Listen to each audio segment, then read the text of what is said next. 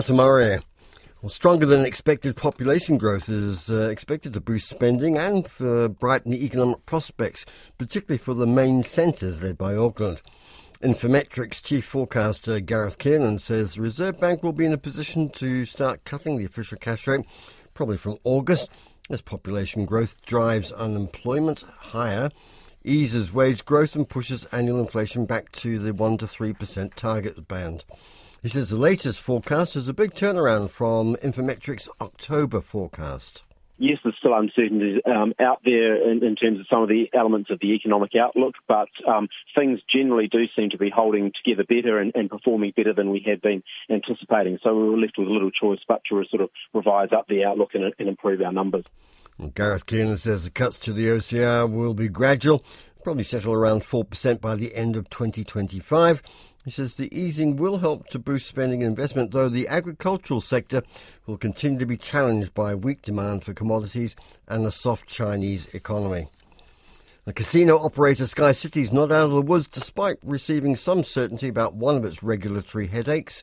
It's agreed with Australian authorities to pay a penalty of about $75 million for alleged breaches of anti-money laundering rules relating to its Adelaide casino. The Australian Federal Court has the final say over the penalty, but Forsyth Bar Head of Research Andy Bowley doesn't expect the court to impose a higher penalty. Now, the company faces two other hurdles, though. One of them is a South Australian state investigation into the management of the Adelaide casino, and the New Zealand Gambling Commission is still looking at the complaint about harm or adherence to harm minimisation rules and whether it should suspend the casino licence for a couple of weeks. Andy Bowley explains the risks. The broader issue is any further contagion of the issues that have impacted the Australian casinos, including Sky City, into the broader New Zealand environment. So the DIA case at this stage seems somewhat immaterial, but anything more broader across the regulatory landscape in New Zealand, be it changes to operating conditions, be it potential tax rate changes, could be much more material. Including legal costs, Sky City has set aside a total of $79 million for the anti-money laundering case, which will be taken into account in the first half results. The Consumer Lobby Group wants small businesses to be covered under new mandated guidelines designed to protect electricity consumers. The Electricity Authority has brought in the guidelines, which will start at next year, and retailers will have to provide a range of protections for residential customers, but it doesn't include business customers. The Consumer Advocacy Council's chair, Deborah Hart, says the authority has an expanded mandate to look after both residential and small business consumers. They often have similar problems to residential consumers, particularly when we have times that it's really difficult to be in business.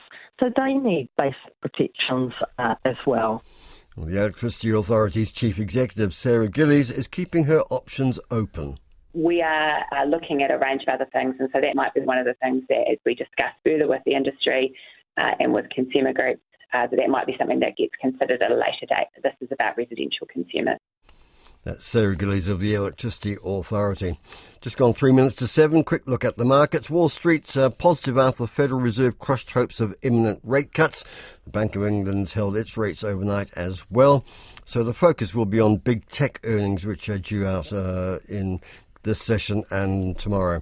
Dow Jones average currently up 0.9%. The S&P 500 nearly 1.1% higher, and the Nasdaq is 1.1% higher as well. The local top 50 index gained 45 points yesterday, hitting a 5-month high of 11,917. The New Zealand dollar 61.4 US cents, 93.4 Australian, 48.1 pence, 56.4 euro cents, 89.7 yen and 4.4 yuan.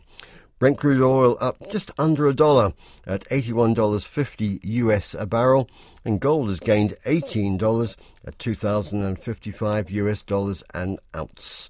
Time just to say that in the Treasury briefing papers to ministers yesterday, comments about the difficulty in finding well-qualified people to sit on boards, in part because the pay is too low.